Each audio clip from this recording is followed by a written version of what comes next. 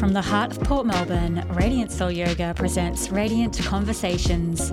Join Danielle Joan as she gets up close and personal with our beautiful community as we reflect on life on and off the mat.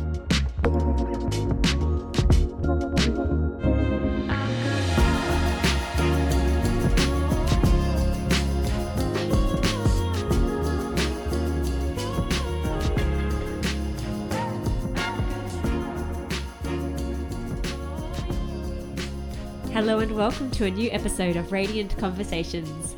I'm your host, Danielle Joan, and today I'm speaking with meditation teacher and mental health nurse, Vivian Law. Vivian is holding our Meditation 101 course in August 2022 this year, and I thought it would be nice to sit down and chat formally to her and introduce her to the Radiant world. Of course, in this episode we talk about all things meditation and her upcoming course, but we move beyond this to her work as a mental health nurse and try not to take the work home with her, the pressures and the lies we all put on ourselves, how empathy and compassion are two qualities that never go out of fashion, and much, much more.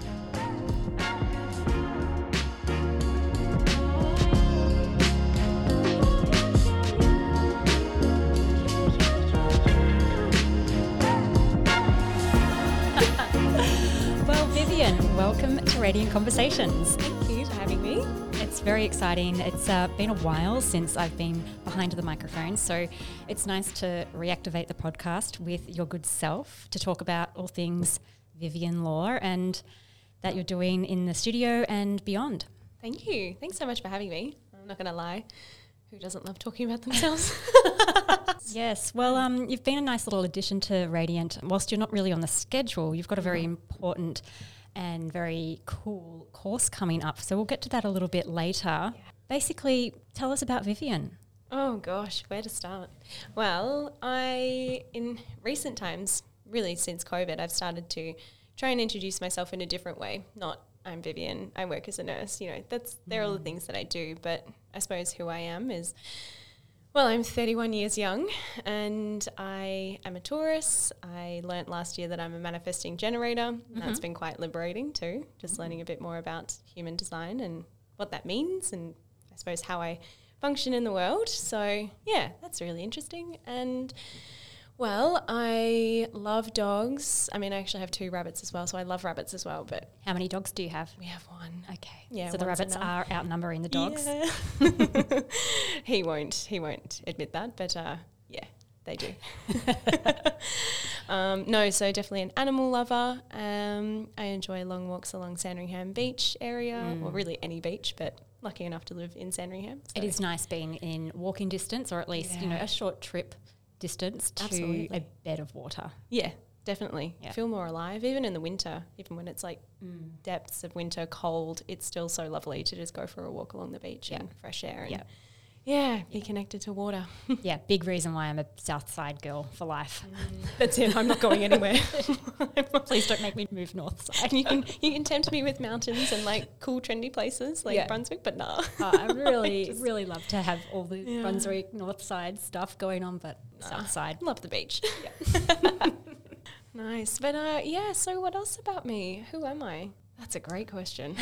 Well, I find the professional side of yourself quite fascinating, a mental health nurse. Tell us a little bit more about that.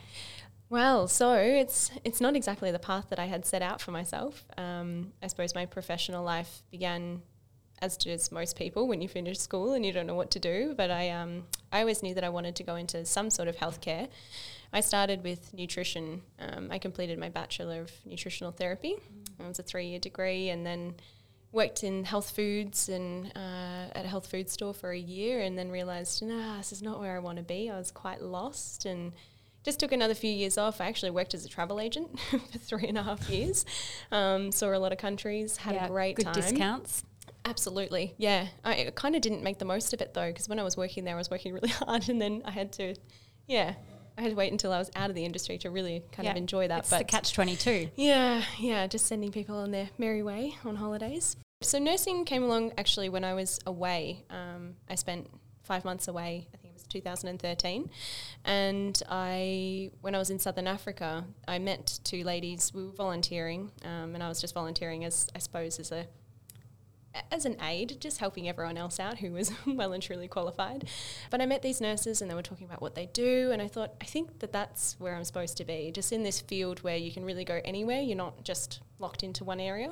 And so then, I came home, worked for another year to save up all the money that I'd spent on the holidays, and eventually then applied for nursing and got in, completed 3 years of study, only to then just go into a box. I went into mental health nursing and I haven't looked back. A lot of people were like, why would you leave general nursing? But no, mental health is really special. I think anyone can take a blood pressure, anyone can give someone antibiotics, but not everyone can sit with people at what is possibly their darkest moment or the hardest point in their lives and just be there and hold space for them. So it's given me a greater appreciation for that saying, don't judge a book by its cover. You just never really know what people are going through or what's going on behind closed doors. Yep. And so it's a very special job, really. It's quite a privilege to be working with people in that space.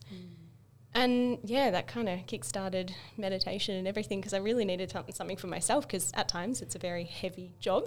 Yep. But I love it. I don't think I'll ever leave it. I might change where I work and like the types of mental health nursing that I do, but I don't think that I'll actually ever leave it. Yeah, So, wow. yeah. So what does a shift look like being a mental health nurse? So I work for a private hospital. So I work both in inpatient unit. So a standard shift would look like coming in, getting handover, sort of finding out who your allocation is and just, what's been going on for them for the last 24 hours and just a brief history as well. Going around, meeting everyone, just making sure that your face is known, they know who to come to. We sort of do check-ins. It depends on what people have going on. So if they're in for a treatment program, their days might actually already be quite full. They might have been talked out. They're just really wanting to sort of rest and don't need too much from you, but at least you're there. You're there to support them if they ever need to talk or if they need to say they're kind of moving outside of their window of tolerance, and you're just there to facilitate them getting back in and getting comfortable, what we call regulated. Dispensing medications. So there's a lot of sort of usual nursing things, but the difference is that those things that we think of as a nurse, like antibiotics or IV and stuff, that's just replaced with being there, available for chats, for education, just really just being a friendly face as well. Yeah, okay. Yeah. Wow. It's a very social position, I suppose. Yeah, and it does sound like it's hard to put kind of a title or a kind of job description around it as well, because you mentioned that it's really just holding space, which is, in the yoga biz and meditation biz, that's what we do as well. So it's a really interesting role in a hospital, in like medical profession. I'm really interested by it. Yeah, there's definitely also the admin side. I probably haven't talked much it's about with everything. all the paperwork and the hospital that I work at, we have things like ECT, TMS, so these are treatments for depression and other mood disorders as well. So people will receive that treatment and we take care of them when they return to the ward. Yeah, so that's, I suppose, a little bit just making sure that people are where they need to be as well, a bit of coordination. And the other facet of my job is that I work in day program, which is group therapy, as most will probably know it. And that's where I, as a nurse, I'll actually facilitate the groups, teach people skills, try and facilitate some discussion, get people to think about these skills in their own life, give them some home practices, and then we come back again the next week and sort of move on in the content. And so I teach in day program what's called DBT, so dialectical behavioural therapy, which is it's great because it's a mindfulness-based course, so I really enjoy that. But there's a lot of practical skills as well as some concepts and things like that which people can integrate into their lives. And I also teach acceptance and commitment therapy, which is a great one. So all these little elements of psychology. So it's never just being a nurse. So you're almost like an OT, you're a social worker, you're a psychologist, sort of all in one without having to have done all those degrees. Just pulling in what you need at that particular moment. Yeah, it's very fascinating. I'm hadn't really heard about that as a job until you came into my world. So it's been fascinating for me to just kind of learn about it. And I just like that role exists. It's good. Yeah, it's a very special role and definitely a special group of people that I work with. So Yeah. So being a mental health nurse led you to then do meditation as a practice for yourself. And then from there, as we know it, we become teachers. That's it. And you find something you like and you're like, everyone should know Yeah, it this. turns to work.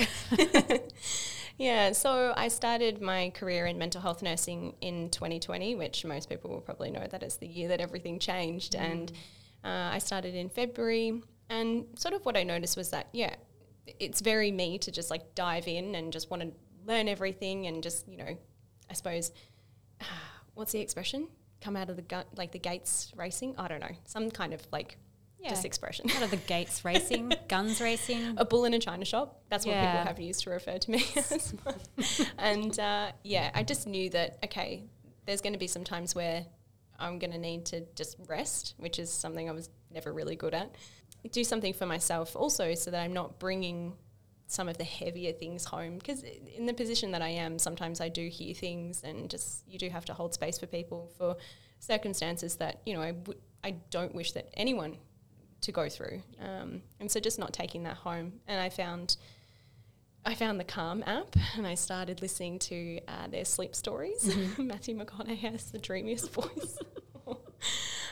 And then I started to explore outside of that and, well, what is meditation? I had previously tried yoga and I was one of those people that felt like, I'm not good at it, so I won't keep at it. I'm not flexible enough, all those kind of really typical Likely stories. Yeah. And but I found that I sunk into meditation, like not that it's easy. I definitely didn't find it easy, but I was like, oh, okay, this is something I can do. Like all you need is just your attention and you showing up. So there's no flexibility involved. And I just found it really refreshing. Like it was almost as if like taking a nap. I mean, not that you actually sleep, but just that break, that pause that it gives you. Suddenly you're a little more re-energized. You've got a greater perspective as well going out into your day. And I just found that I was less reactive at work too. Not that I'm an awful person to work with in a minute like that, but sometimes when things go wrong, your instinct is what, you know, and that just suddenly was like, what, just a bit calmer. I found meditation and then brought in a daily practice, which was always 10 minutes on the Calm app, and then I started to explore outside of that. Someone introduced me to Insight Timer and explored with that as well and went into longer practices, and then eventually I started to teach people that as well. So I ran little stretch and meditate sessions online throughout the pandemic, just for family and friends or whoever wanted to join. And actually it was really cute. I ended up, because I would put it on Eventbrite, and it got to the point where there was this lady from the UK who would join in as well. It was morning for her and she would join in, and there was a man from Japan as well, which was just so cool. And it was something as simple as just opening up the body, like just moving for a little while and then just arriving into stillness, and there's this moment to yourself, and people loved it. And I just loved that people loved it as much as I did. So I thought there's got to be something in this. I think maybe this is, you know how everyone's like, this is what I was supposed to be doing or what I was put on the earth to do. Yeah. As much as I love nursing, I wasn't sure that it was my thing. Whereas this something in me ignited, and I was like, I think that this was my life's purpose. You know, our purpose is always to serve, and I think that this is how I'm going to serve. So that was really nice. And eventually I went on and did my teacher training, and here we are. Amazing. I love the evolution of your work, right? And like leaving high school and not necessarily knowing where to go, and it just kind of evolves into what it is that you are today. And I think that's a really important lesson for anyone, especially kids leaving high school, that you don't have to know what you're doing. I didn't kind of go, I'm going to be a yoga teacher. When I left school, it was just kind of that natural evolution that brought me here. And I think that's really nice because it shows your truth. And it reveals your truth, what you are at the core as well. That's it. Yeah. My mum came to a class that I was teaching. It was like a special event and around mindful self-compassion and whatnot. So she came along, which was really lovely. And at the end she goes, I just didn't know you had this in you. And I was like, oh, thanks, Mum. She goes, you were always very feisty, something to that effect. And I was like, yep, this is the real Viv, or maybe Viv 2.0 coming through. I don't know. Yeah. Oh, that's so beautiful. It's really sweet. And I'm like, thanks, Mum. Yeah. Or maybe. I don't know. It's kind of it's a backhanded compliment, but yeah, well, it's like that. It's a revelation, and you have to get real with yourself. Like, oh, is that how you saw me? Like, that's how I knew myself too. Yeah.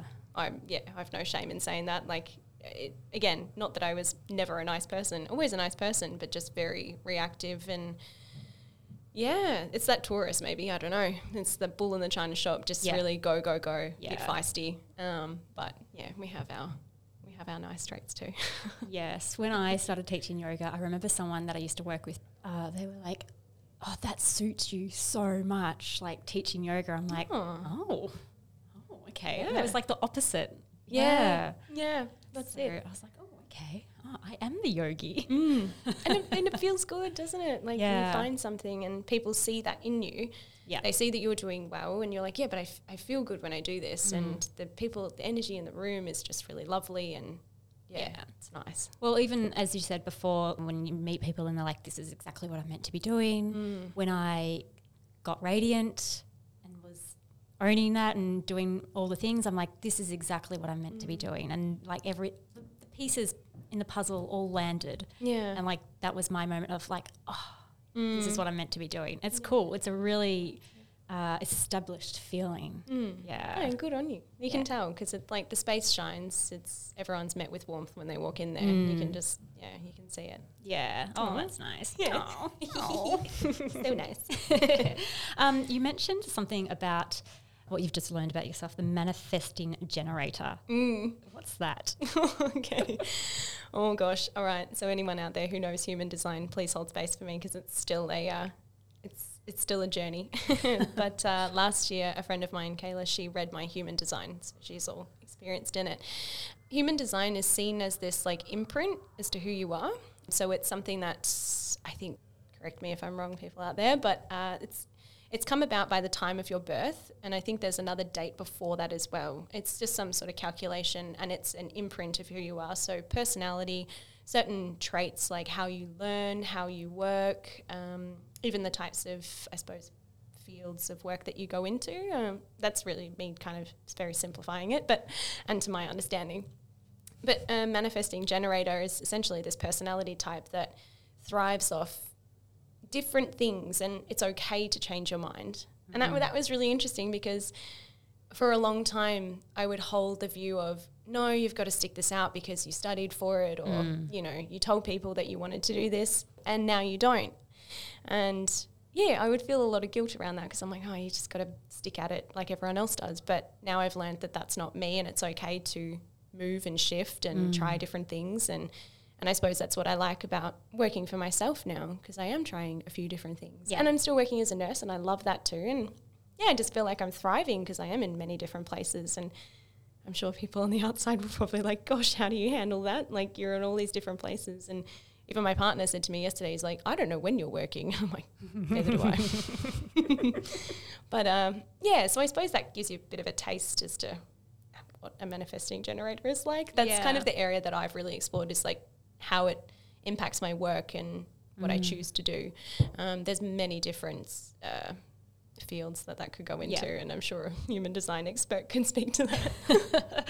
No, I think it's a nice exercise to do, to understand your own habitual kind of patterns and things like that, and what leads you to what, and what interests you, and where your flow is as well, because we can't all be in a box, and we don't all have one job, and it's nice to kind of understand why we might need to have fingers in pies, or just doing different things to satisfy different corners of our life and our design. Have you had yours read? No, I haven't, but it sounds familiar. I have, a variety of things going on, and as your partner would say to you, mine would say the same. When are you working? What is work? What isn't work? I don't know sometimes. So, but that's like life by design. It's nice to just kind of flow, and like the work stuff. Yeah, there's admin, but still it's kind of fun. That's it. Yeah, you find your groove. Yeah. No, very cool. Well, I mentioned earlier you've got the meditation course coming up at Radiant in August for those listening prior to August. For those after August, still nice to listen. And maybe we'll do it again sometime, or it'll come up in a different dimension and place. But tell us about that course. Yeah, beautiful. So it's going to be where it is 4 weeks, running across to August from the 7th to the 28th, every Sunday in the afternoon. And really what this course is about is just stripping meditation right back. So as I mentioned before with my views on, or how I used to perceive yoga, a lot of people perceive meditation as this thing that they can't do.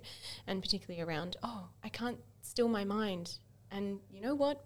It's okay. You don't have to do anything. Minds don't go still. No. They're meant to be thinking. Yeah, that's it. That's the way we're wired. And if we didn't think, oh my goodness, I would hate to think of what would happen if we didn't think. Safety. But yeah, so this course is really around bringing it back to basics. Well, what is meditation? What's the essence of it? There's still going to be elements of spirituality, but really bringing it back to what it can do for us. So what's the physiological and psychological benefits? How does meditation actually work? Like, how does it interact with the inner workings of our mind, and how to actually do it? So a lot of people just really struggle in creating their own independent practice, and I can understand that. It's a new skill, and particularly if you are trying to navigate monkey mind and all sorts of things, distractions, that can be particularly tricky. So we uncover that. There's a lot of science, behavior change, as well as bringing in all those fundamentals of meditation, things like the different modalities, yoga nidra versus mindfulness meditation. We break down what those are. And what is my favorite part is we'll delve into the attitudes of mindfulness and meditation. So, what does it actually mean to practice patience and acceptance and non-judgment? It's not just things that we say as teachers just to sound fancy. There's a reason we're saying, can you do this without some judgment? And what could that be like? So, yeah, there's many different areas, and we'll uncover each of those, and maybe a couple each week. There's going to be lots of practice time as well, so you can receive that feedback in real time if you have questions. And the thing I love about a group setting too is that people can learn from one another. That's one of my favourite things about in-person teacher trainings as well, is that you get that learned experience from other people, because we're all interesting people coming with experience and stories to tell. Absolutely. And we can learn from each other, so that's great. And people don't feel so alone when it's not going to plan. In a program that I've previously run, people were saying, I'm just so distracted, the dog wants to jump on my lap, and someone else in the room will pep up and go, yeah, mine too. And you're like, your experience is not in isolation. There's so many other people that are going through that, and I think when we normalize that, meditation doesn't seem so daunting. So that's really special. So what does a daily practice look like for you? Great question. Your eyes just lit up. You're excited about this question. I am, because I recently got this beautiful yoga nidra mat. So it seems very fitting in winter. It's all about rest, restoration, just going inward and really resting and nurturing yourself. And I feel like I've been doing that on my new yoga nidra mat, having nidra naps. But my daily practice generally is in the morning. I've found through many a trial and error that evenings just don't really work. And I'll speak to this more in the course, but I actually don't believe in using meditation as a way of going to sleep, because it's actually about waking up. It's about waking up to what's going on in here and around you, within you. So my daily practice is in the morning, usually around 20 minutes thereabouts. But honestly, if it's a busy day, if I anticipate that there's going to be things on, life is life, 10 minutes is fine. And even if you do 2 5-minute periods, that's fine too. And then some days I actually won't practice at all, because I either something in my morning has changed, life has occurred. But yeah, for the most part, it's daily, and it's 20 minutes is my ideal. I do love a guided practice. I love being led. Although I have experimented with silent sits, so silent just by myself. When the season changes, it gets warmer again, I'll start doing that again outside. I actually enjoy just sitting on the bench. Yeah. Sort of head, like eyes closed, but head kind of tilted up to the sky, and you're just letting all the goodness in. It's lovely. So yeah, morning, 20 minutes. I've got my favourite chair. I made a deal with myself last year that I would actually buy myself a nice little meditation chair. I've always wanted an armchair. And if I had just completed my gratitude journal for a week or two, I'd set myself initially a week, and I actually ended up doing like 2 weeks every day. And then I rewarded myself with the chair. So it's become my little meditation space. And the Nidra Nat is now new addition. And it's lovely. Yeah, I think that's wonderful that you've got your set up. I think that's really important, just to make the ritual and make it feel like you're doing meditation, or you're taking that time out from whatever else it was, and you're not just kind of sitting down and being like, okay, I'm meditating in the same room that I'm always watching TV or something like that. You know, you're actually creating a little bit of separation to separate the mind as well. That's it, coming into a whole new space.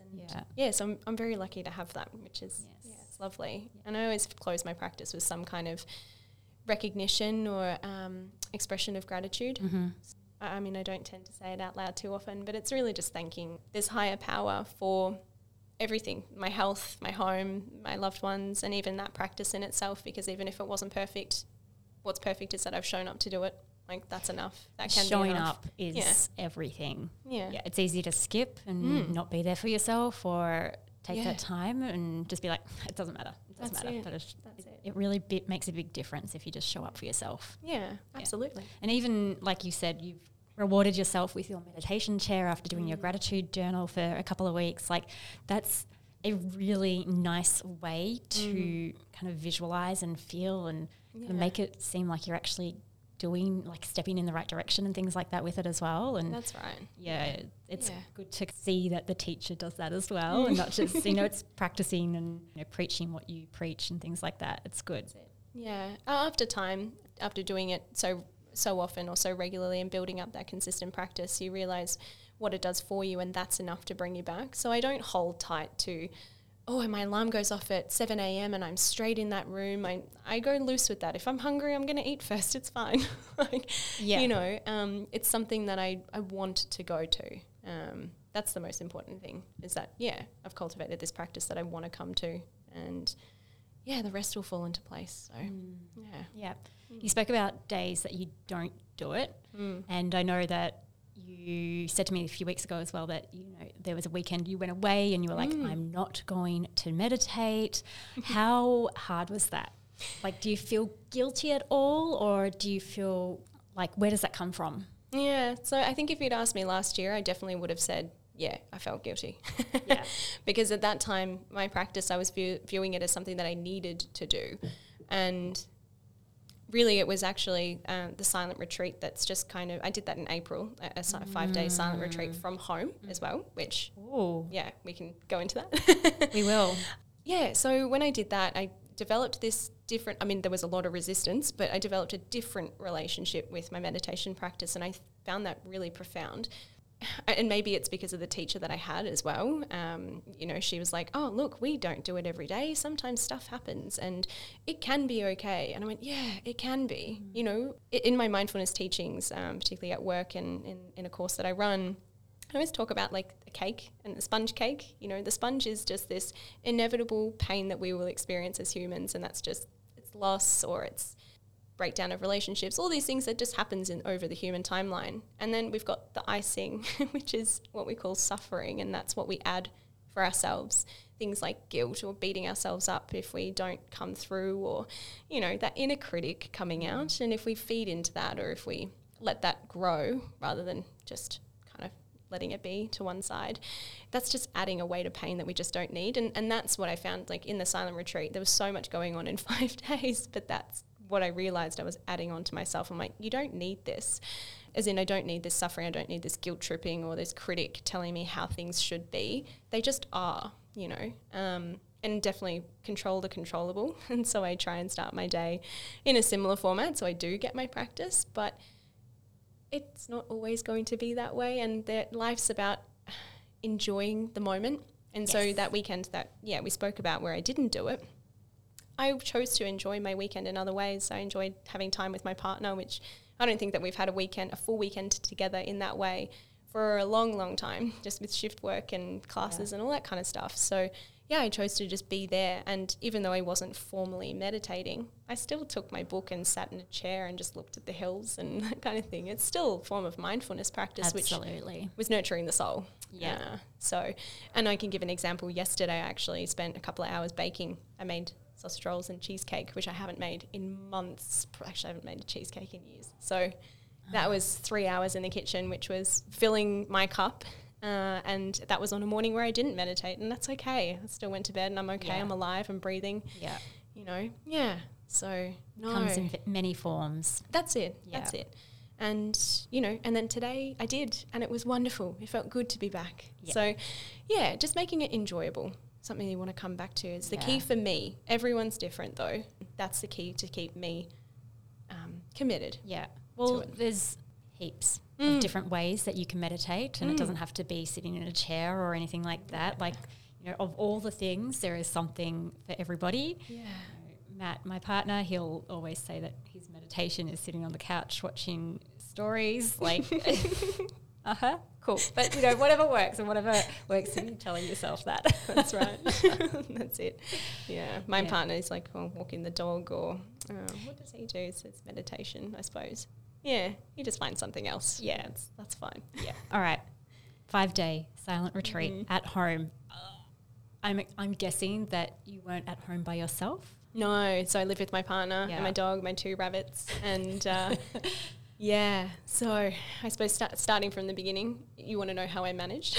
Yeah. Because like I talk to myself a lot, and you know, my dear cat, when I had a cat, like I'd talk to her. So I just, and obviously Matt, I'd talk to him and couldn't help it. Like I just don't know how I would do that in my own surroundings. Yes, it was tricky.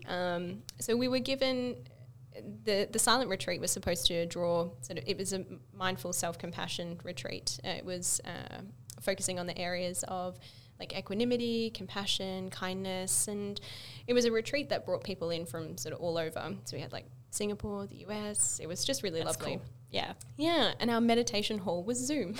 So we would log on. I'm fortunate enough that the teachers were based in Thailand and Australia, so it was nicely compatible with Melbourne time. Was this during lockdown? No, this was April this year. Okay. So we were out and about. I know, why would I do that to myself? Lock myself down. Add an extra layer of complexity on this thing, yeah. That's right. So we started out, it was a Thursday morning, log on, I think about 9:30, thereabouts. And we would have 2 hours of formal time with the teachers, and that would be like a 30-minute sit and then a 30-minute maybe walking meditation. So you could move away from the screen, or you could take them with you if you had your phone, but they recommended just keep them on the laptop and you can sort of come and go. But it was alternating between sitting and walking meditations or movement-based practices. So we also did a bit of hatha yoga as well, which was lovely. But yeah, it was mostly silent sits, which is something that I hadn't really explored. I think I dabbled a little bit with some music in the background, but I've never practiced in silence, like complete silence. And true to form, day one, I wasn't organised. I hadn't done any washing. I'd done no cooking. We actually had nothing to eat that night. And so in the we had our formal time of 2 hours, and then you were given an hour to an hour and a half break, and then you were back on Zoom again and then off again. It was very sort of back and forth. So the informal time, they're like, all right, now just sit down and eat mindfully, you know, all that kind of stuff. And I'm like, I don't even have any food, so I'm going to have to go to the supermarket. But I suppose the rules, I'll say rules, but they're just recommendations, was that if you need to speak, just speak what's essential. You don't have to go into detail. So if you live with someone else and they ask you a question which is important for the, you know, normal functioning of the house, that's fine. Just answer that. But don't go into depth about how your day was, how you're finding this. Just try and leave that till after the retreat. So Ben and I would speak, you know, what do you want for dinner? That kind of thing. And I would talk to the rabbits. I just had to, you know, can't go in there and feed them and not say hello.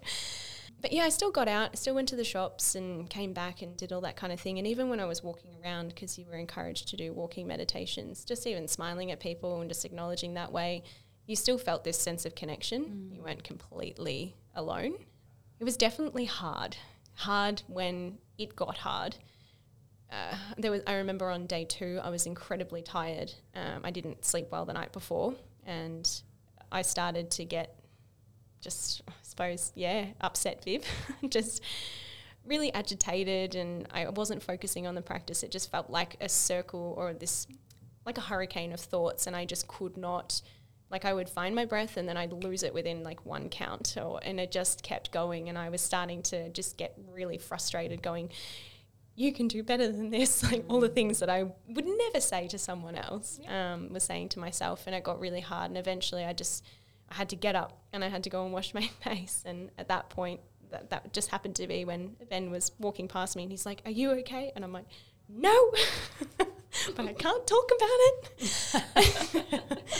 So I washed my face, come back in, sit back down, and then was okay. Just journaled it all out. But by I think it was halfway through day 3, day 4 and day 5, I loved it. I had turned a corner. And it was really interesting because when we were allowed to speak and we got put into little breakout rooms on Zoom and you could converse with other people and talk about your experience, everyone went through that same, like it might not have looked the same, but everyone went through a moment where we're just like, packing this in, I can't do it. Right. So that was really comforting, I suppose, knowing that you're not alone. And it was a great experience. Different to what it would be like if you were in person, because if you're sitting and practicing with other people, you are still getting their energy.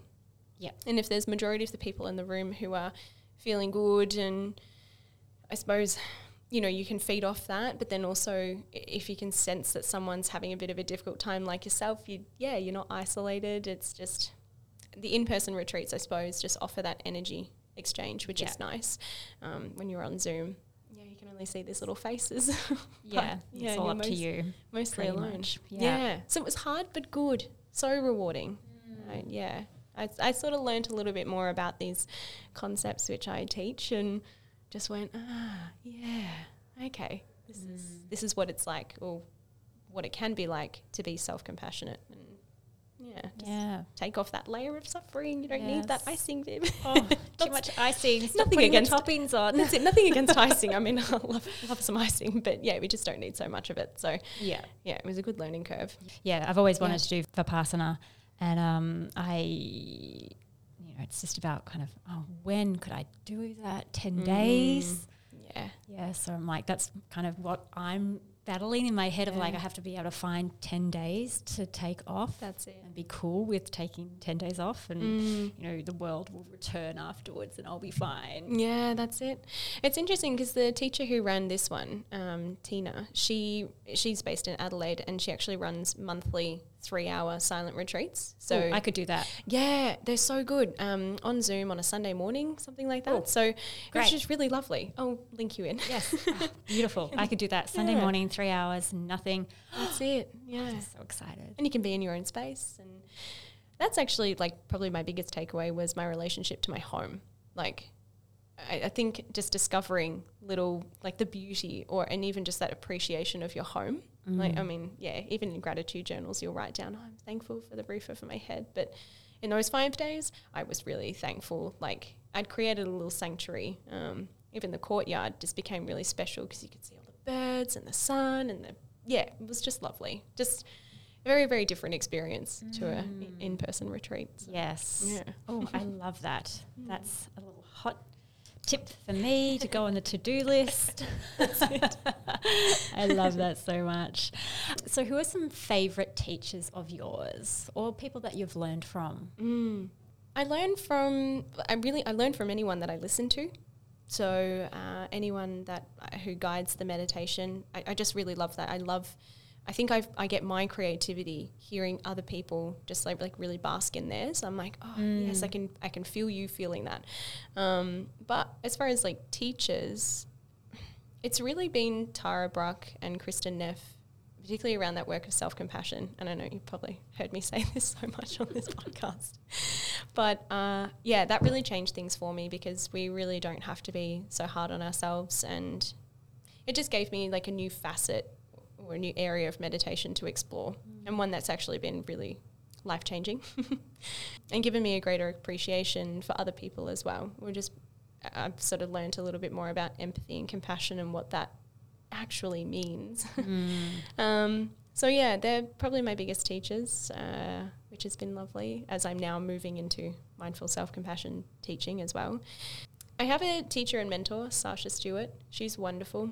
I think like a lot of her recordings are around like manifestation and creativity and really just finding that you in there. And so, yeah, that's always like a really nice, inspiring listen. And that's an area that I've often found a little bit difficult to tap into. I'm more of that, I suppose, a methodical mindfulness meditation kind of person.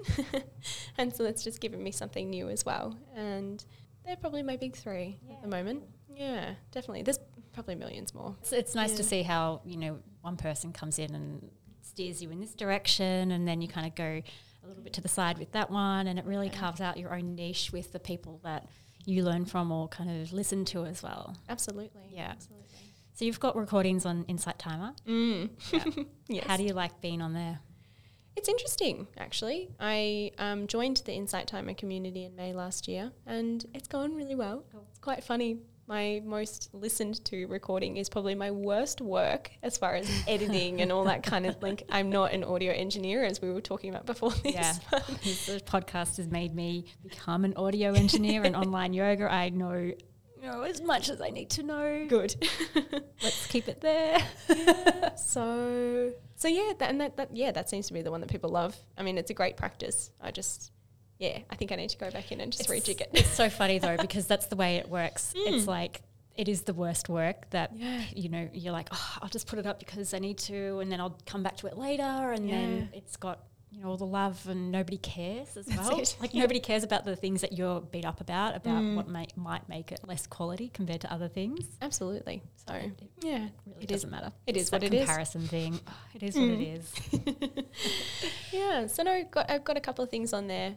For a while I was doing Insight Timer lives as well. So just people could jump in and listen to me lead the practice live online. The only thing I will say is it's a bit sad is that you can't see who you're leading. Yeah. It's like a one-way, so I can see myself, which I'm like, I don't really need that. I'd love to see the faces on the other side. Do you not get little icons of the people that have come up? Teeny tiny little icons. And they say hello at times, which is really lovely. That's nice. So yeah, it's nice. It's a great community. It's big now. It's really big. It's really big. Almost a bit overwhelming if people are starting out there for the first time, like even just as a listener, like knowing what to practice and things like that can be a bit daunting. But it's a wonderful, wonderful platform. So I found it to be really good. I use it. I don't do many guided meditations, but I sit by myself with a mantra or breath and things like that. That's what pleases my mind with meditation. Yeah, but the timer, the Insight Timer, the timer part of Insight Timer, I love that. Yeah. The dongs at the end, the gong. It's lovely. Set it however long you need. Yeah, I've got like 30 presets. I've even used the, because I really like Chris Collins. His music is divine. And I'll even put that in, say I'm at work and I just need to put my head down because I love chatting. So I need to like cut myself off. I just put that on and just tune out of sort of the background noise and do work. And so there's lots and lots of different things that people can tap into. There's talks and all sorts of stuff. It's wonderful. Yeah, and I enjoy, actually you were asking about teachers before, I enjoy Zoe Knut's Yoga Nidra. I've been trying to incorporate that more into my practice as well. Yeah, we're big fans of Yoga Nidra around this joint. Yeah, it's just so beneficial. Bloody nice to just settle. Yeah. And I suppose like you were saying about mantras, kind of it tickles your fancy. Yeah. I do find I'm like, yes, I can hold this like with that body scan element. I'm like, I can stay here. This is getting into comfort zone, which is great. It's a lovely practice. So it's finding like what really kind of gets you off with meditation. Like, as soon as I go in Yoga Nidra, like the body scan around, it's usually like the right hand side, like hip, I'm like out. I'm like, I am happy. I'm blissed out. It doesn't take me long to get into it. That's it. So what are some of the biggest lessons you've learned? I did have a little think about this ahead of time. I don't just leave everybody high and dry here. I give them a little bit of heads up. That's it, because I was like, oh gosh, what am I going to respond with? Something really deep and meaningful. And actually the first thing that came to mind was, remember when you were traveling in South America and you didn't hire the sleeping bag, you just took your own and then you froze your ass off for like 5 days. Yeah. Always go with what people recommend. If people know something, like, okay, so in South America it was like 0 degrees and I thought that my sleeping bag went to like a -10. No, it was plus 10, like 10 degrees Celsius. And so I was trekking and I was freezing at night and that was really wonderful. I was wearing all my clothes, but yeah, so just like a Melbourne winter. Yeah, just always take people's advice if you don't know. Yeah. Maybe that's my life lesson. That's a good one, actually, because it can come, sometimes we don't want to hear people's advice or recommendations. We kind of get pig-headed and we can be what do they know? I know better than that. Yeah, the ego gets up and goes, I don't need this. And I'm like, ego, you do. Yeah. You really need to be warm. The travel agent didn't bring the sleeping bag, the right sleeping bag. Hopefully you didn't give out that advice. No, that was before I was a travel agent. I'm like, oh, okay, take the lesson. Learn from experience, take the sleeping bag. That's it. So, no, that's, that was a bit of a life lesson. But my life lesson is just really that we are or we become what we think. That's something that has really grown on me in the last few years. But we don't have to be. We don't have to subscribe to everything that's going on in here, and I mean in the mind. We don't have to be any of the things that we tell ourselves. Sometimes I think we get, well, not I think, I know I get very critical. You get weighed in self-doubt. But that's only if you can notice that and then move on. You don't have to subscribe. I use that term subscribe because it really is. You can follow that train of thought and let it take you somewhere, which is really unhelpful. And it can be really hard to get out of that. Oh, yeah. Like get off that train as well. So like power to you when you actually do take the actions to get out of that in a timely manner and not let it dwindle into anything more as well, because that's it. It's natural as well. We have highs and lows, but we just got to check in and make sure that those lows don't kind of go into those pivot points. Yeah, absolutely. So, yeah, I think the biggest life lesson is that we can really lie to ourselves. We can really, do ourselves that injustice of not seeing the full truth, the full picture. Yeah. And I suppose I think this is probably my real life lesson. My biggest life lesson is that nothing ever good comes from reacting. I can really speak to this. Oh, that feels like a layer of crap off my shoulders. It's so true. And I suppose it speaks to one of the biggest benefits that I found for me personally with meditation. You just pause, like just take a breath or two. This doesn't have to be a big deal, or this doesn't have to be as anxiety provoking as it seems right now. It doesn't have to be anything that your mind is kind of conjuring it up to be. Just pause, take a few breaths, give yourself some space and gain that greater perspective. So just nothing good, in my experience anyway, nothing good comes from reacting. I've learned that the hard way many a time. Yeah, reacting quickly, no good. Except when you need it, like, yeah. You know, the glass falls over, you got to get it before it falls on the computer. Yeah, you got to. That's it. That's a good reaction. But we can just try and fix and do straight away rather than being a bit stepping back and figuring it out. That's it. Yeah, and it's taught me like another lesson that silence is okay. Silence doesn't mean that things aren't okay or something's wrong. Silence is just space to digest and process, and there's a lot of power in silence. Yeah. I really like silence. Here I am trying to fill up the sound of my voice so it's not silent. But I'm a big fan of just hearing nothing. Yeah. It's something that's I've learned as I've gotten older. I don't want to say matured, because if anyone really knew me, they'd be like, you're not mature. But yeah, silence. And maybe I learned more of that in the silent retreat, because you didn't speak. I was just processing the mental chatter and with nowhere to put it. And actually that was kind of nice. Yeah. You don't need to say, not everything needs to be said. And coming from someone who just loves to talk, it can be really refreshing to not say anything. Yeah. Well, I think that's why I prefer like non-guided meditation as well, because I can just be with my own thoughts as Yeah. well and just Yeah. hear what I need to hear. Absolutely. But also some of my favourite classes are just ones that have got a lot of space and less talking. Like I don't need all of that all the time. Well, that's it. Everyone's coming in with their own practice. Like we may all be practicing together, but everyone's got their own thing, their own intention or what they're wanting to get out of it. And space and silence is nice. And yeah, I've sort of learned that in, mental health nursing as well. You don't need to fill the silence. Sometimes it's nice to just be with people. And I mean, I know myself, if I'm having a bad day, I don't need anyone to validate it or say anything. You just want to ventilate something. And being met with that space or silence is actually nice. It's very, very nice. Yeah. So, No one's trying to demand anything on top of you. that's it. Gives you room to process all of the thoughts as well. And just it's nice. What's a fun fact? What's something that you can bring a little giggle onto everyone's ears about here? Okay.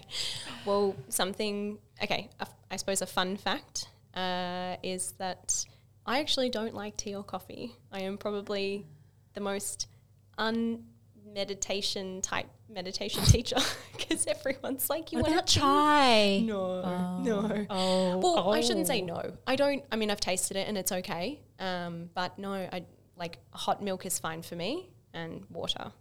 The plainest. Hang on. Do you have hot milk and hot water in together? No, goodness, no. Oh. No. I just meant that my two beverages of choice is generally water. And just a glass of hot milk. I will put something in it, but even Okay. then, I don't like a lot of chocolate. The milk is the hero for me. Wow. I know. That's a part of That's- my nightly ritual is that I'll have like a mug of hot milk with like a dash of malted milk or Okay. something, or maybe like a dash of hot chocolate. But yeah, the milk is just nice. It's fine by itself. That's all right. People Oh, don't no, give it that's- enough attention.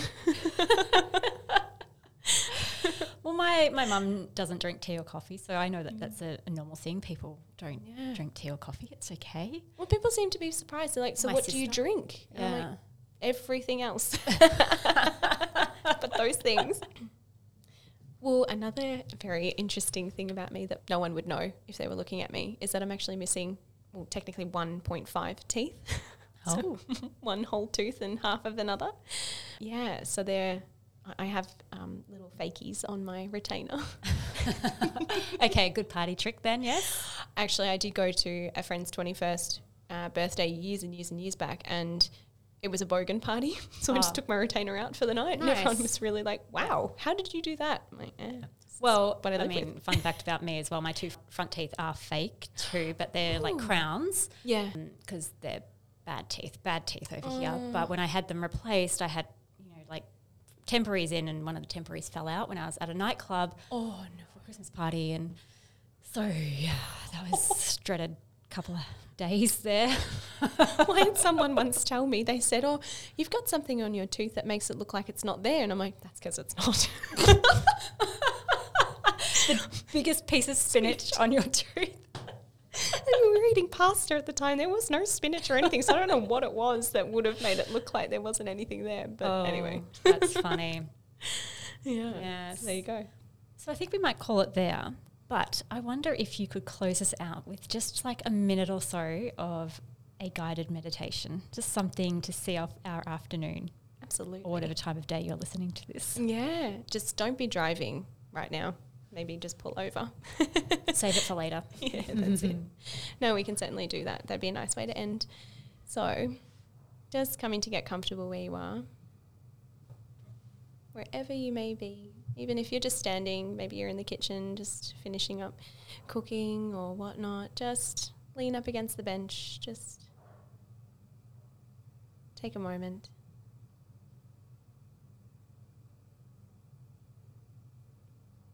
And if you like, just taking a few deep breaths in and out through the nose.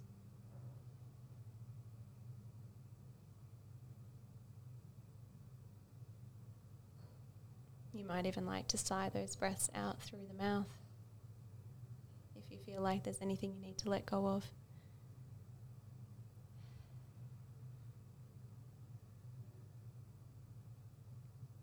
And as your breath begins to flow back into its natural rhythm, just checking in with yourself, noticing what's here with you, any physical sensations.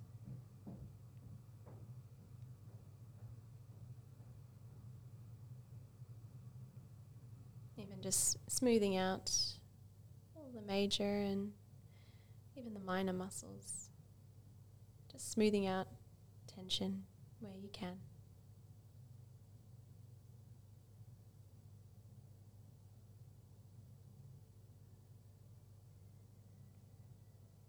It can be helpful to focus on the forehead, the shoulders, the hands and the belly, just these places where we hold a lot of tension, just seeing if you can let that go.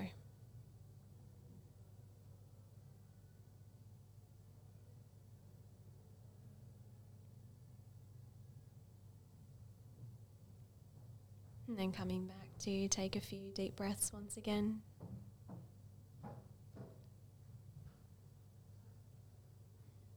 And as you do, you can bring some gentle movement back into your body and begin to transition back into your day, your evening, wherever you may be. Lifting your gaze when you're ready.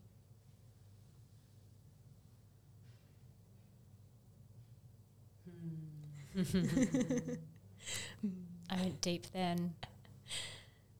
It's hard for me to not go deep because I close my eyes when I practice and I'm like, oh, hang on, we're a bit time restraint. That's how I like Stay to with me. teach meditation as well. I just kind of close and Go in. and forget to say such things, but it's okay because the silence is good. That's it. That's it. Space is key. Space is key. Well, thank you so much, Vivian, for that last few minutes, but also for the chats today. It's been really nice to just find out a little bit more about you. We'll link the course for August and your Insight Timer links and anything else we must know about Vivian in the bio or whatever that thing is, the description of what the podcast. And That thing. yeah, if you have any questions, by all means, reach out to the studio and Vivian, and see you around soon. Yeah, see you at the Yin and Chats, depending on when this comes out. But That might have happened by the time this comes out. We'll see you at the course. We'll see you at the course in August. Thank you.